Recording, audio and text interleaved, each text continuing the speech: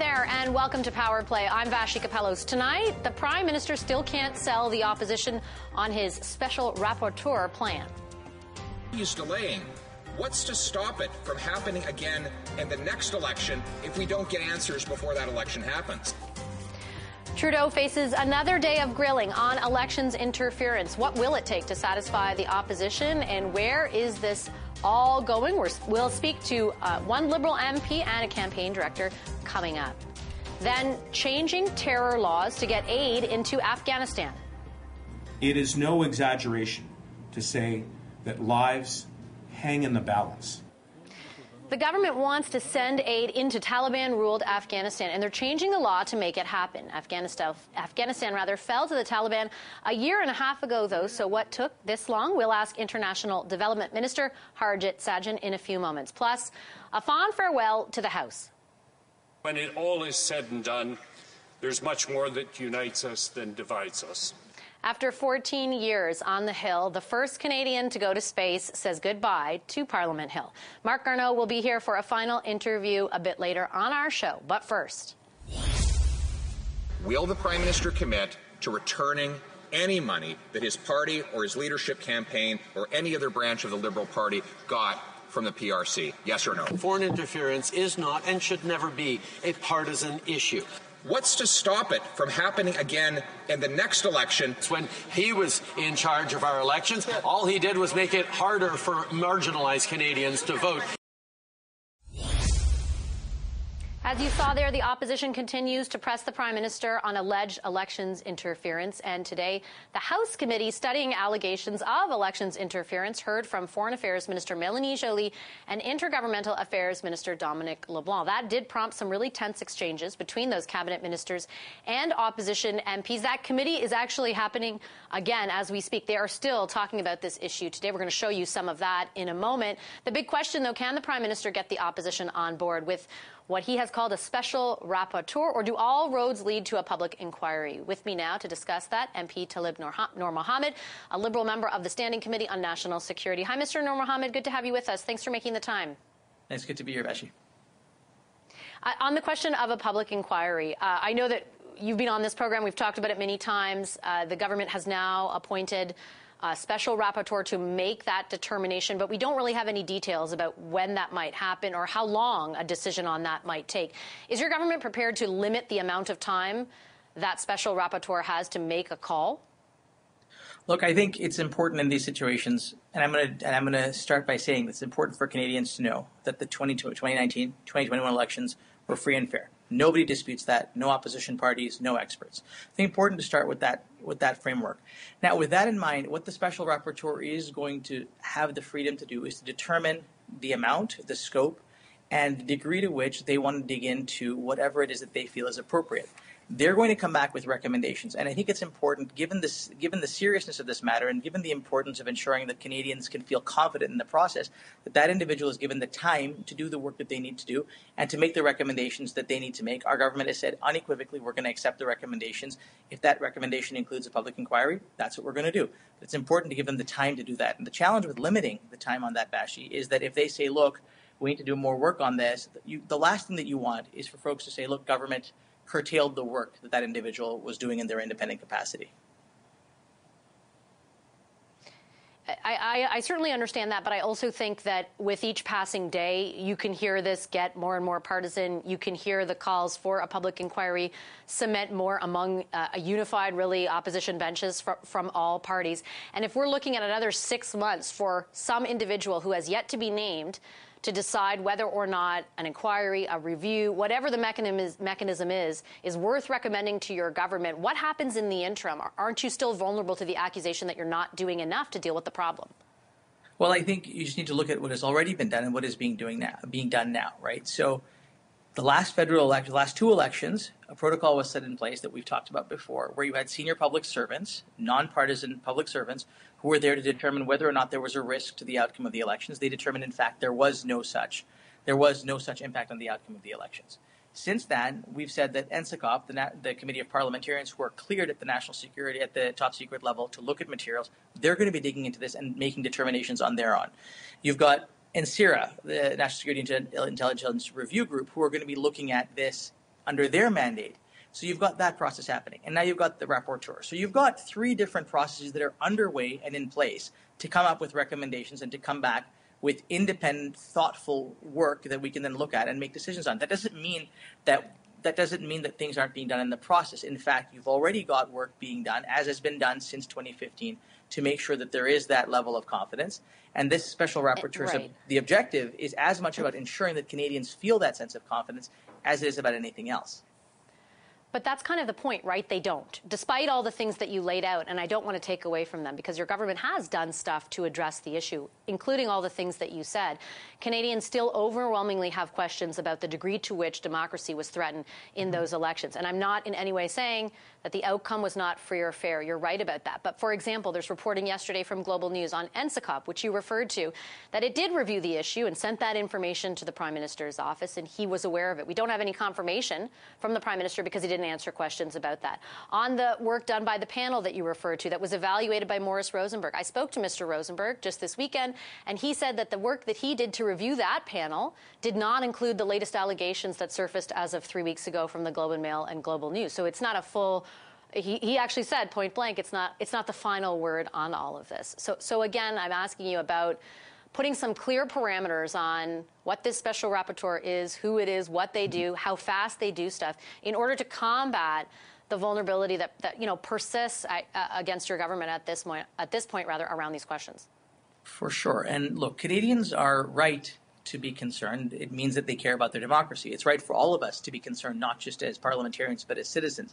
And the processes that are in place may not be overnight solutions. And, it's very easy to say we want this to be dealt with in 24, 48, 72 hours. That's not how national security works. That is not how matters of national security are considered. You have to look at the intelligence. You have to look at the evidence, and they're 2 very different things. You have to weigh out the impact of those decisions. You have to determine what can be revealed publicly and what must be maintained under secret. And when you talk about the idea of a public inquiry, the irony of a public inquiry when it comes to national security matters is that the very nature of national security materials, classified materials, means you can't put that into the public domain. So the question remains, if we don't allow all of this work to take place, what is a public inquiry actually going to solve? The idea of doing all of this work in advance of whatever those recommendations are allows us to ensure that we have clarity of scope, we have a clarity of understanding of what the issues are. And then if there are recommendations that come out of that, we're going to accept whatever those recommendations are. Okay, Mr. Mohammed, I'll leave it there. Thank you so much. That's Liberal MP Talib Noor Mohammed. Let's get some more reaction to where things stand now on alleged election interference from Fred Deslauriers. He was the 2021 Conservative National Campaign Manager. He's a managing partner with Deslauriers Public Affairs. Hi, Mr. Deslauriers. Good to have you back on the program. When we spoke last week, you were also unsure of whether or not a public inquiry was the right route to investigate these allegations. Are you still, do you still hold that position? I certainly do. What I recommended last week in an op-ed I wrote in the Toronto Star was that the Prime Minister should defer this to NSICOP. That's a committee, a multi-partisan committee. He took it actually a step further than what I was recommending and has created the special rapporteur that will look at this. And it makes sense. A public inquiry and what the opposition is calling for is needs to be given a mandate. It needs to be given certain, very strict guidelines on what it's supposed to follow. And the opposition is, I feel pushing and pulling at the same time, demanding it, but at the same time doesn't want the Prime Minister to make the call on what that would look like.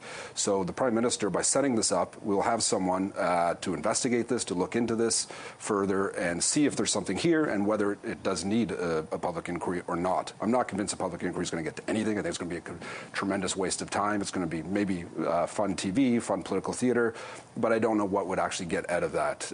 What we need, I think, is strengthened legislation, as I mentioned last week on this. That's where I think NSICOP could come in, where they could do a report, find where the holes are in legislation and plug those holes.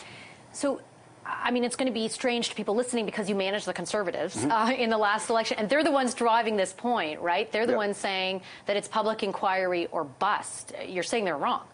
Well, look, an opposition party is going to oppose. It's right in the title of what they're supposed to be doing right now. I'm more concerned about what's going to be happening in future elections, and I think that's something that we need to be looking at by simply demanding a public inquiry. It's easy to do. It's easy to scream that you need to do this without any actual parameters on what this should look like. So I think it makes sense. Now, where this becomes a big issue is who is the Prime Minister going to appoint? That is the question. It needs to be someone that is unimpeachable. It needs to be someone, because, you know, we have seen this government make a lot of mistakes in their appointments over the last number of years. They've appointed some questionable people to different roles. This needs to be someone that everyone could have faith in, and that's going to be hard to do. Do you have any concerns about the effectiveness of NCICOP, or perhaps maybe the process through which, if they do have a review, then those recommendations are passed on? What Global's reporting over the past 24 hours is that essentially there was some stuff that came to light. There was a review conducted prior to the allegations that have surfaced over the last 3 weeks, and we just are unclear with what came of that. I think this issue has been elevated enough that there's going to be an expectation. I certainly have an expectation of legislative changes coming from this. I need to be satisfied that NCICOP or whatever the process is, to see new legislation come in, a new Elections Act or some sort of changes to other criminal acts or whatever it is, investigative powers. I think Elections Canada needs more teeth to be able to go after anything that they're seeing on this front and to be able to communicate with other agencies. I have a sense that CSIS and Elections Canada and RCMP may not be communicating as best as they can be, and maybe there's legislative roadblocks in that need to be removed. Do you have that sense from your work on the 21 campaign? Like, were there communications from the Conservative Party, for example, to, I don't know who, one of those three parties? And do you feel, I guess the sense we've heard so far is that those weren't acted on, right? Well, there's some instances where in 2021, last year, we brought some issues to the task force that was set up that we saw. That was a year and a half ago, and we're hearing Elections Canada a year and a half later is now looking into it. That's a bit concerning. What happened there? Why is it a year and a half? Or maybe they were looking at it and they're just still looking at it. I don't know. But there needs to be better communication.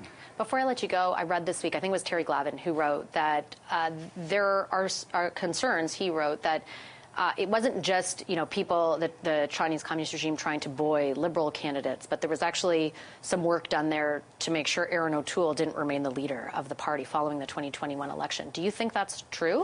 I don't know. I don't have enough information on that yet. That's something that's, Mr. O'Toole had a rough go after the 2021 election, I don't know. You don't have it, so that's not something you're privy to at this point, or an accusation that you're familiar with? No. I shouldn't say I'm not familiar with it. You are? There's rumblings, but I don't have anything to add to it. Okay, great. Thanks very much for your time tonight, Mr. Delury. Good to see you again. I certainly want to show you a little bit of what's going on that committee that I mentioned. We're going to play some clips, some of the back and forth between the opposition and those ministers, because one member of the opposition is being accused of making his line of questioning or directing his line of questioning in a sexist manner. Our front bench panel of former premiers is going to talk about that. I think I can show you the committee. It's happening right now. It is still quizzing various witnesses. There's Greg Fergus, a Liberal member of the committee. We're going to keep following what happens there. They are looking into those allegations of Chinese interference. But first, I want to turn to the issue of Afghanistan. The federal government is introducing a bill that would change the criminal code, specifically anti-terror laws. The objective there, to get Canadian aid to Afghanistan and allow NGOs to operate there. Doing so under the law as it stands is illegal because of a part of the criminal code that outlaws materialists supporting a terrorist entity, in this case, the Taliban. Take a listen to part of today's announcement. Approximately 2/3 of all Afghans will need international assistance just to survive. It is no exaggeration to say that lives hang in the balance. This bill meets the urgency of the moment, creating a streamlined process, giving NGOs like the Canadian Red Cross the flexibility that they need to help those in need in Afghanistan. As you heard there, the need for aid is dire. Since Afghanistan fell to the Taliban back in the summer of 21, 35 million Afghans have been displaced, 80% of whom are women and kids, and 1 million kids are at risk of starving to death. Harjit Sajjan is the Minister of International Development. He's with us now. Hi, Minister. Good to have you with us. Thanks for your patience. I appreciate it.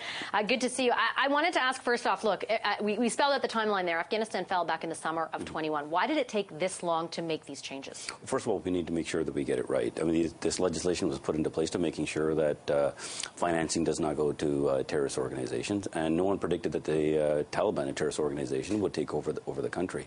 What this bill will do is actually create an authorization regimes that will allow more NGOs to be able to operate there. So with this, with these changes, we'll have more flexibility on the support that we can provide. Humanitarian support we have continued to provide over the year and a half, approximately $143 million of humanitarian support, and about $70 million that went towards health as well. But what this will allow us to do is actually increase our flexibility to work with many organizations. And I do take the point, Minister, that this isn't kind of something you want to do very, with the switch of a hand. It's complicated. It involves the criminal code and involves terrorist organizations.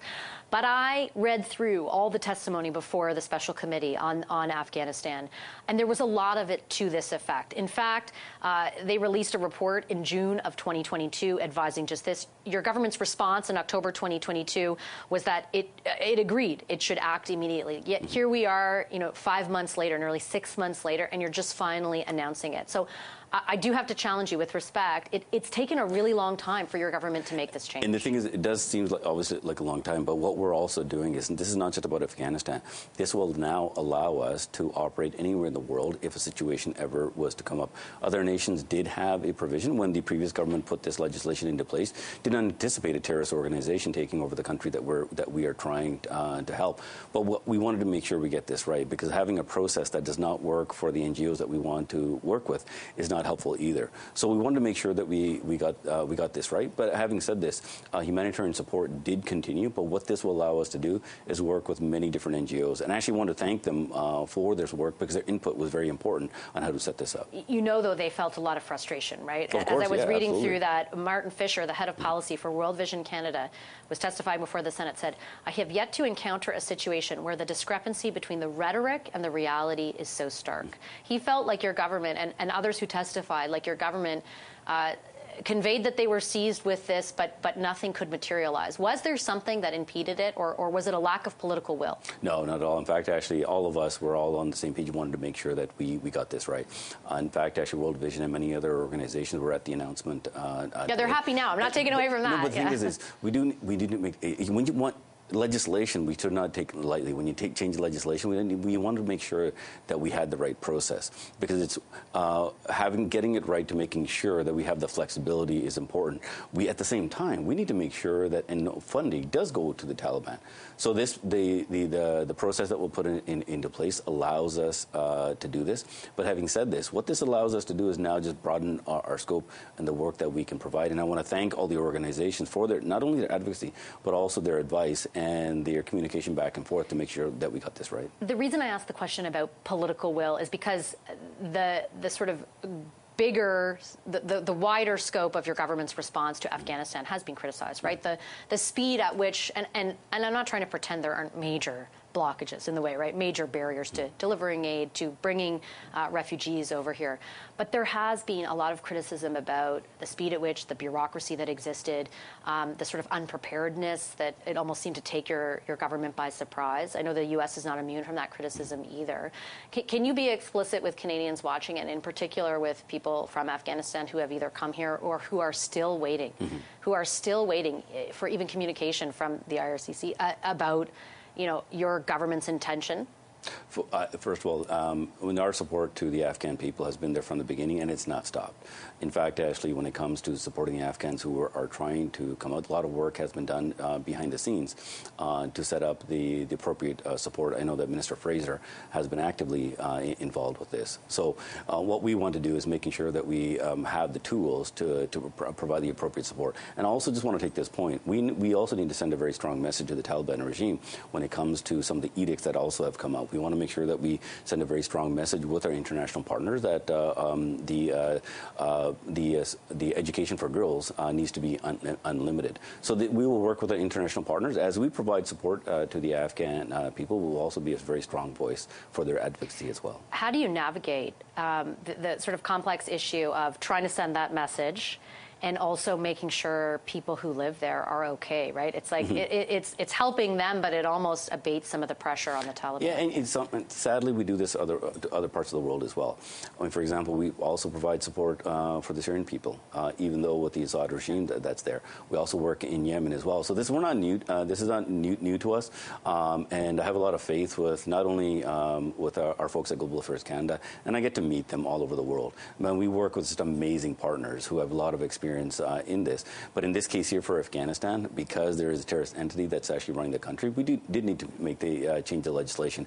I want to thank all the parties who actually for their advocacy as well, but especially all the NGOs, the Canadian NGOs who have provided that the direct support and guidance. And speaking of them, just before I let you go, Minister, you told the Globe in December you were planning additional aid shipments once this goes through. What are they, and when are they headed to Afghanistan? Well, so this will the support that we have provided. So now what we'll work with the different NGOs to look at the type of support. So you haven't thought about already what that will be? We have thought about it. I don't want to get ahead of this. We want to make sure that they go through the various process. We have, obviously, when it comes to health, we have moved forward on this, but we need to now work with there's different nuances within Afghanistan as well. Because in some areas you can operate, some areas you can't. Some areas of some provinces are actually not following the edict, and education is going. So this is where the organizations who have that detailed knowledge on the ground will be very important. And now through the authorization regime, we'll actually move forward. How fast can that happen? I'm just trying to, from the perspective of people looking for that aid. In fact, actually, we want to move it as quickly as possible. I can't put a timeline on it, but this is something that we work very actively. For example, just in the last about 3 or 4 days, I spoke to our special envoy on Afghanistan, how we're coordinating our work with the international partners to not only provide the support, but at the same time coordinate a very strong message to the Taliban regime that banning girls from education is unacceptable, and we won't stand for it. Okay, Minister, I'll leave it there. Thank you very much for your time today. International Development Minister Harjit Sajjan. We have a lot more to come tonight on Power Play, including the just-released details of U.S. President Biden's visit. The front bench is also here. Former Premiers Kathleen Wynne, Christy Clark, and Darrell Dexter a little later on the program. We're back in just a moment.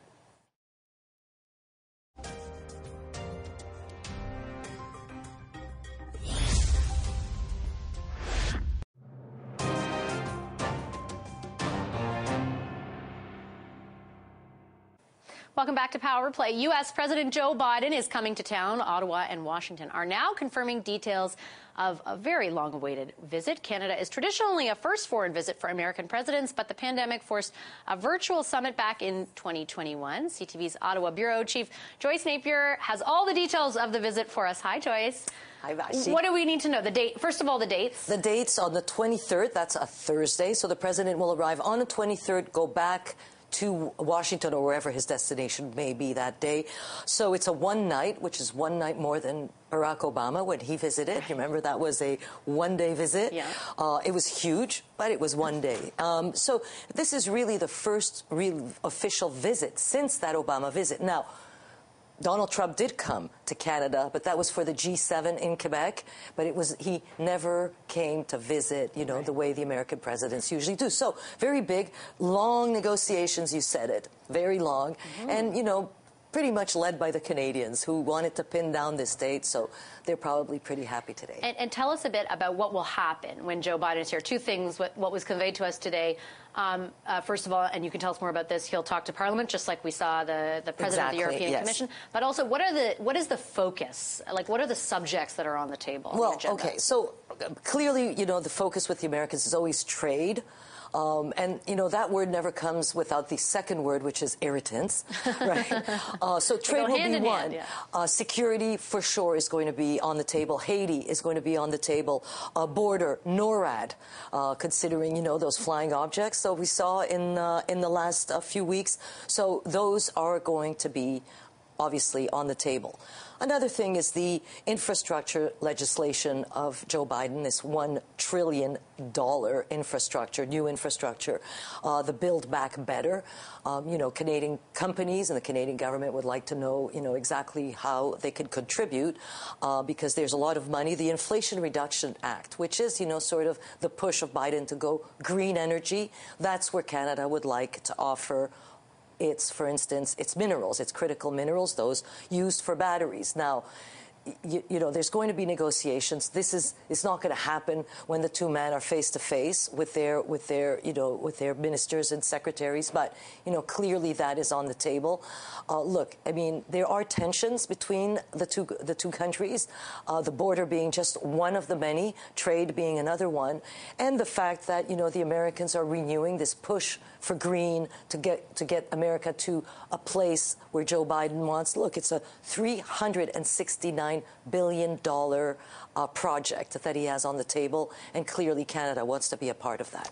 Yeah, and has to figure out how to counter it from an investment perspective. Absolutely. It's going to be interesting. Thanks, Joyce. CTV's Ottawa Bureau Chief Joyce Napier. Let me turn now to the list, a roundup of what else is happening in politics today.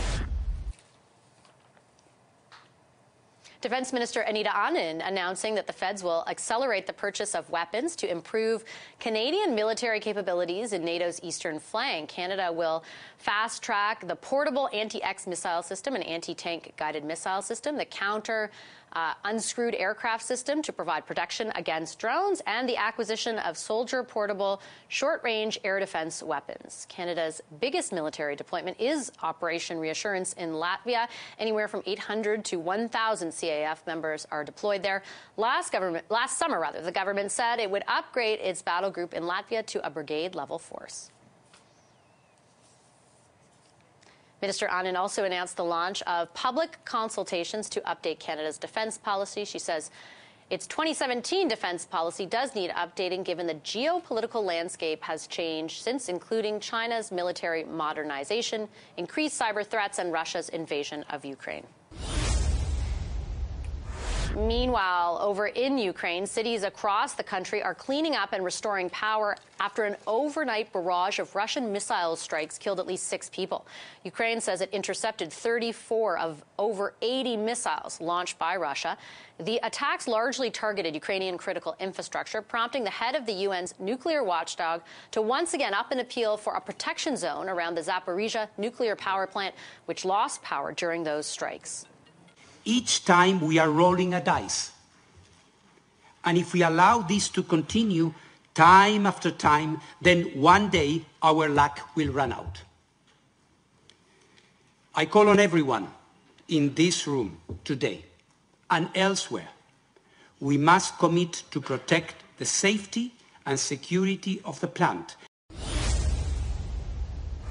Credit monitoring agency Equifax says Canadian credit card debt soared in the last 3 months of 2022. The rise comes against the backdrop of rising interest rates and high inflation. In fact, Equifax says younger Canadians are relying on credit because of persistently high inflation. The data from the company shows credit card debt increased by more than 15% over last year, totaling more than $100 billion for the first time. The overall consumer debt total rose 6%, topping more than $2.3 trillion. Non-mortgage debt, it's up 5.4%. But for millennials, that type of debt jumped by 8.4%. Equifax also says credit card payments are slowing down as more consumers carry a balance from 1 month to the next. However, as the popularity, interest, and growth of the women's game have swept the globe, our most painstaking battle has been with our own federation and trying to obtain fair and equitable treatment in the way we are supported and the way we are paid. That was Christine Sinclair, the captain of the Canadian national women's soccer team, who just finished testifying minutes ago before the House Canadian Heritage Committee. She was alongside her teammates there. The players are taking their fight for pay equity to Ottawa. The women are locked in a labour dispute with the sport's national governing body, Soccer Canada. The defending Olympic champions want the same support at this summer's World Cup in Australia as the men's team received in Qatar last year. We have a lot more to come tonight, including one last political hill to die on. Longtime Liberal MP and former astronaut Marc Garneau says goodbye to Parliament and takes a stand for minority language rights in Quebec. His exit interview here on Power Play is next.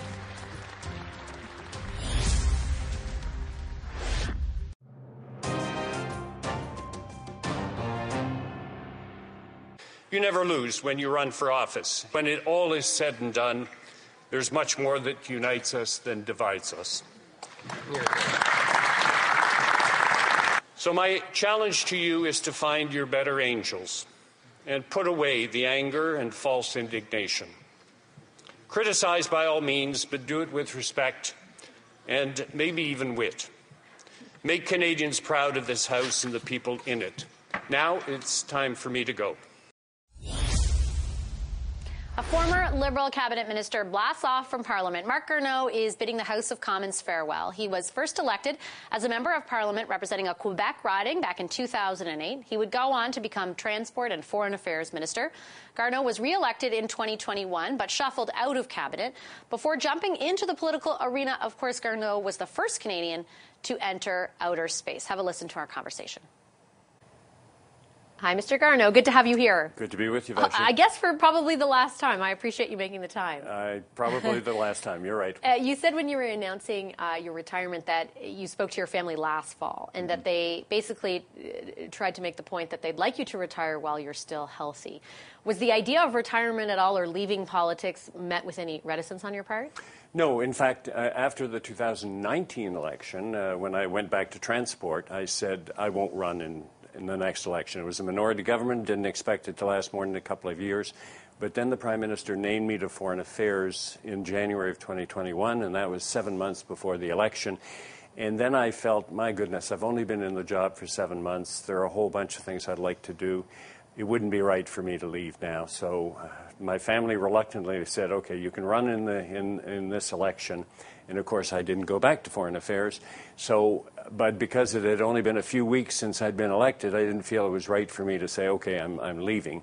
So I stayed for an extra year and a half. I was given 2 very good responsibilities for committees, the Indigenous and Northern Affairs Committee and co-president of the Special Committee on Medical Assistance in Dying.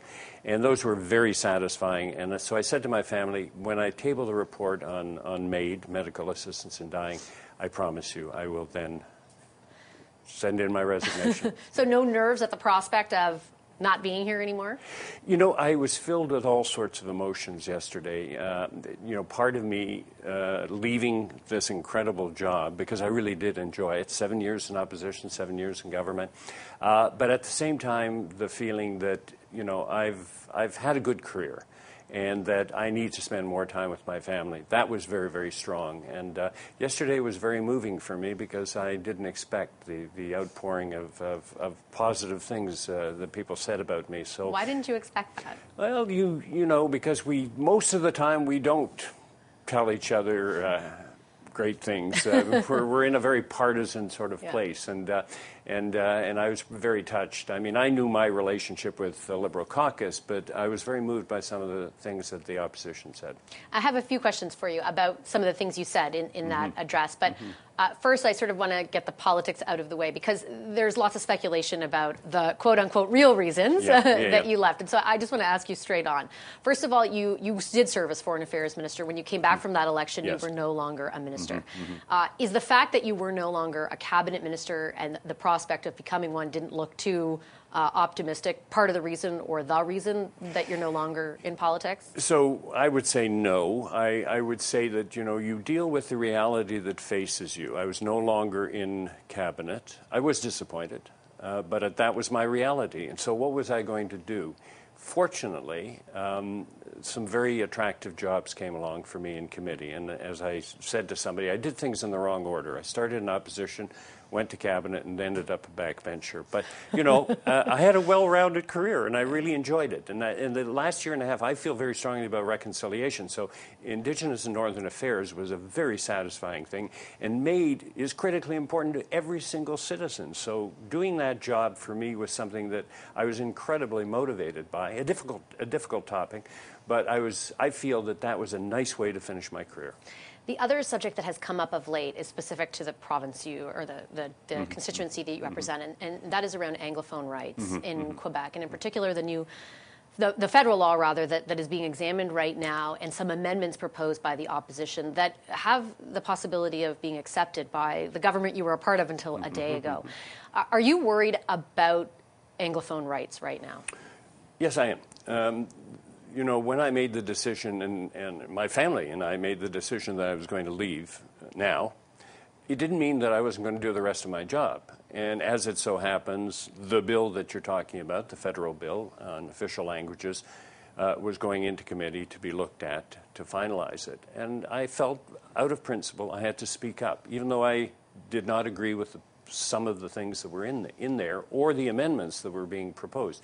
So that's one of those moments in your political life, and I've been at it for 14 years, where you have to say, is this a hill to die on? Is this something you feel so strongly about because you don't subscribe to it that you have to speak up? And yes, that's the way I felt about it, and I'm glad to say that I argued it and felt that I was doing the right thing. Do you think that the federal government, that again you were a part of until a day ago, is doing enough to protect minority Anglophone rights in Quebec? Are you worried that they aren't? I think that the only issue that I had a problem with, and which I stated, was that the Quebec Charter of the French Language, which is Bill 96, was basically put into, it's referred to in two places, in an official federal bill on official languages, and I think that's unacceptable. And that was my point. One is a federal bill, one is a provincial bill. They each have slightly different purposes. Am I committed to protecting French? You bet. I'm a Quebecer, and I'm a very proud Quebecer, and I recognize that French is the official language of Quebec, and I've always been a proud Quebecer. But in Quebec, the Anglophone minority, because it's about 1 million out of 8 million, they also have rights, and it's the rights of the Anglophone minority that were of concern to me, in the same way as I want to protect the minority French communities in the rest of the country. And just really quickly, I guess my question is the fact that Bill 96 might go ahead and be a part of this federal bill, does that make you doubt the veracity with which the federal government is willing to protect Anglophone rights in Quebec? I think that, everybody has the right intentions, but my concern is that if there is any contestation of the federal bill and its interpretation, by having Bill 96, the Quebec bill, in it, it may lead to very difficult constitutional decisions, and I don't think that is the right way that things should go. And also the fact that Bill 96 invoked the notwithstanding clause. Got it. Okay. The stuff that you said in your farewell speech, one thing in particular stood out to me, and that is around the fact that you lost before you won. And you said that you never lose when you run for office. I think that, given the 24-hour news cycle I'm a part of, the way question period sounds, social media right now, there might be a lot of people who are hesitant to enter into the political sphere. And I'm wondering, as you leave it, what your advice is to somebody who thinks about it, maybe wants to, but is scared off right now. Yeah, and that was the reason, partly why I said it, because I think that it's important to encourage people who want to step forward and go into public life as members of parliaments, to encourage them and to tell them, don't be afraid of going in because you think you might lose. Anything that you do in trying to become a member of parliament, I think, is a noble undertaking, and I think it takes courage. But we need people like you. And so I was trying to send that message to people who might be sitting on the fence. Do you think the nobility is lost a little bit now? Is that why you felt like you had to use that word when you spoke about it? I think we all start off altruistically, and sometimes we lose our way temporarily, hopefully, along the way. And there is a certain cynicism with respect to being a politician. And I'm trying to tell people that, no, don't let that influence you. Well, that's a perfect point to end things. Thanks very much, Mr. Garneau, and best of luck in your retirement. Thank you, Vashi. That's Marc Garneau. Coming up, we'll take a quick break, but we'll turn back to our top story. Allegations of Chinese interference and the government's announcement, foreign elections interference, I should say, and the government's announcement they'll appoint a special rapporteur. Is it enough to quell the political blowback? Our front bench panel of former premiers is next. Stay right there.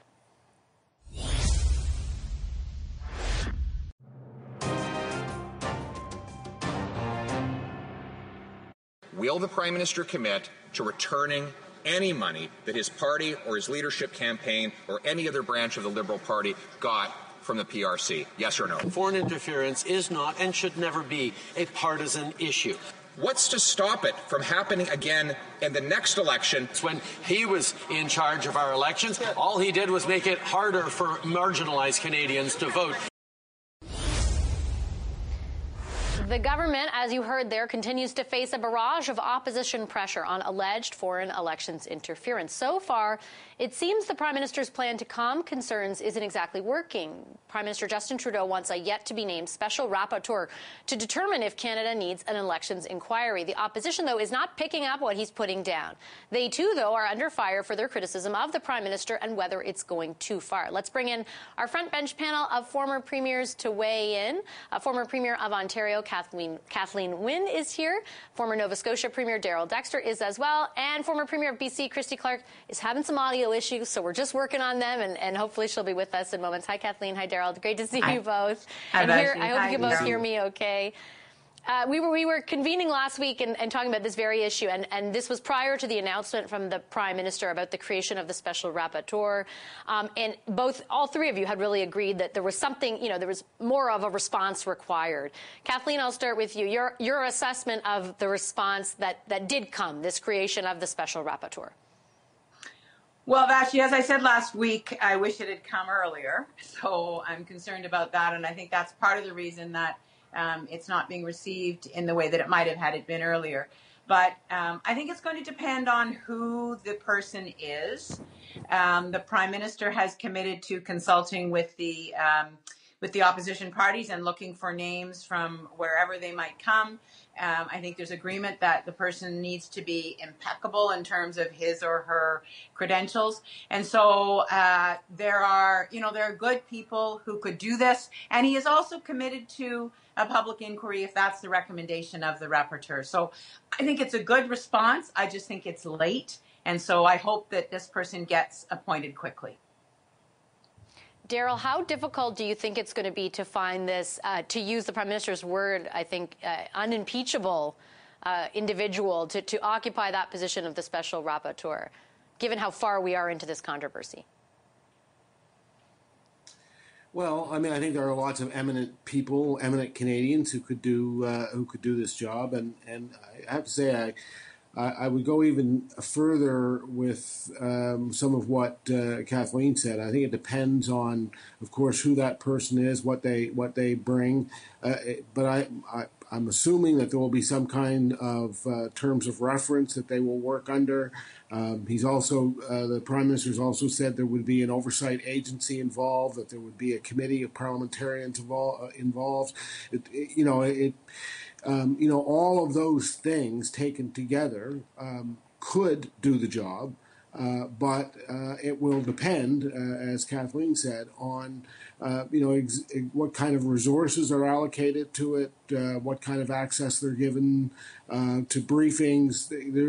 There's a lot we don't know about how this process will unfold, and so I think the answer to the initial question you put really is it depends. It depends a lot on what unfolds in the coming days as we see who ultimately is appointed and what kind of resources they have, what kind of terms of reference they have.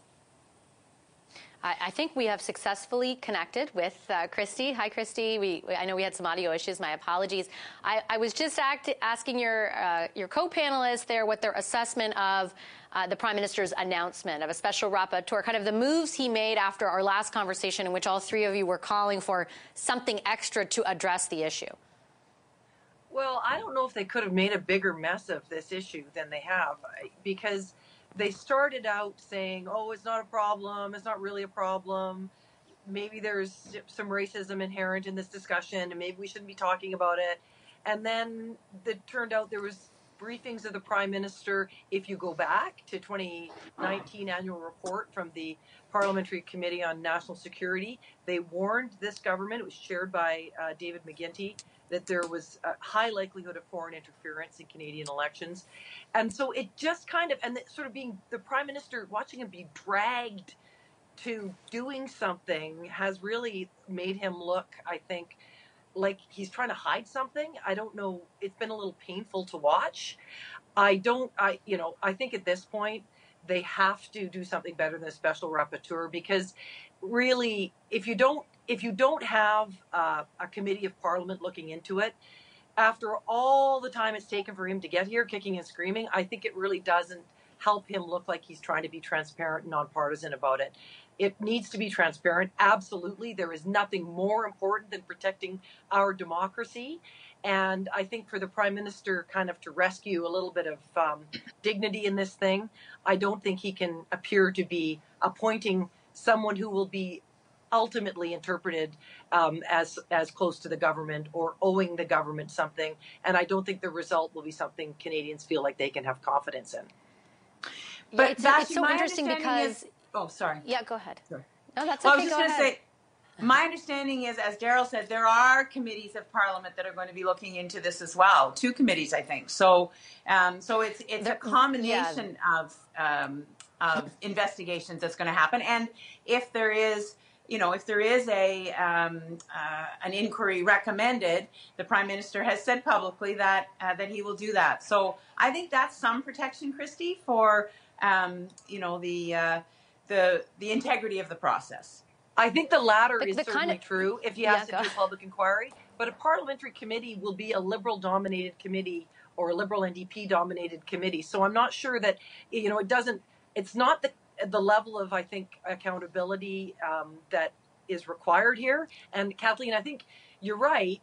He could appoint a special or an independent inquiry at some point. I don't know why he wouldn't do it just now. And make it apparent to Canadians that he is trying to do the right thing here, finally. Well, let me just interject and bring Daryl in for a second, because I was going to say that it's interesting that, the merits of the actual mechanism 3 weeks ago, I think, would have been a substantive and real discussion. I had Fred Delory on, the manager of the 2021 campaign, of course, at the heart of all of this for the Conservatives. And he's like, he thinks the public inquiry will be a lot of theater. He said NSICOP, that's the National Security Committee, does have the tools. But he also acknowledged, the story has run away, right? It has its own legs now. Daryl, and beyond, it may not be the perfect policy solution to conduct an inquiry, but there is sort of a narrative that's emerged that both the NDP and the Conservatives are calling out, the Liberals saying it looks like you have something to hide, even though we don't know that for a fact. But it's just the appearance of it all may necessitate something different than, even as Kathleen pointed out, what they announced maybe could have worked better 3 weeks ago or 2 weeks ago. Yeah, no, I agree with that. This was a story that certainly had legs, and it moved substantially over the last few weeks. And I think there are actually 2 issues of trust here. One is, the ultimate issue of trust in the fairness of elections in the country. But the other one, and I think the one that's more damaging, is the whole question of trust in the government itself and whether or not people will trust any process that they don't see as being open and transparent. And that's the one that can really damage the credibility of the government. I also wanted to get everyone's take. We just have a few minutes left, but Christy, the opposition today, there was an exchange between Michael Cooper in committee and Melanie Joly. Mr. Cooper, I think we have it. I'll play it for you really quickly. You've talked tough with your Beijing counterpart, so you say you even stared into his eyes. I'm sure he was very intimidated. I want to comment on your question, and particularly the beginning. It's absolutely devastating that sort of frame of reference would be used in this way. They're called microaggressions, but they don't feel very micro. That was completely unacceptable. Unacceptable behavior for every woman that has ever taken her place in this house. And I demand an apology. There's a lot of things around this place that make me puke in my mouth often. I don't even know what to say about the last comment. Mr. Cooper did say today, just recently, that his comments had nothing to do with the minister's gender and everything to do with the lack of action by her and her government to hold the regime in Beijing accountable.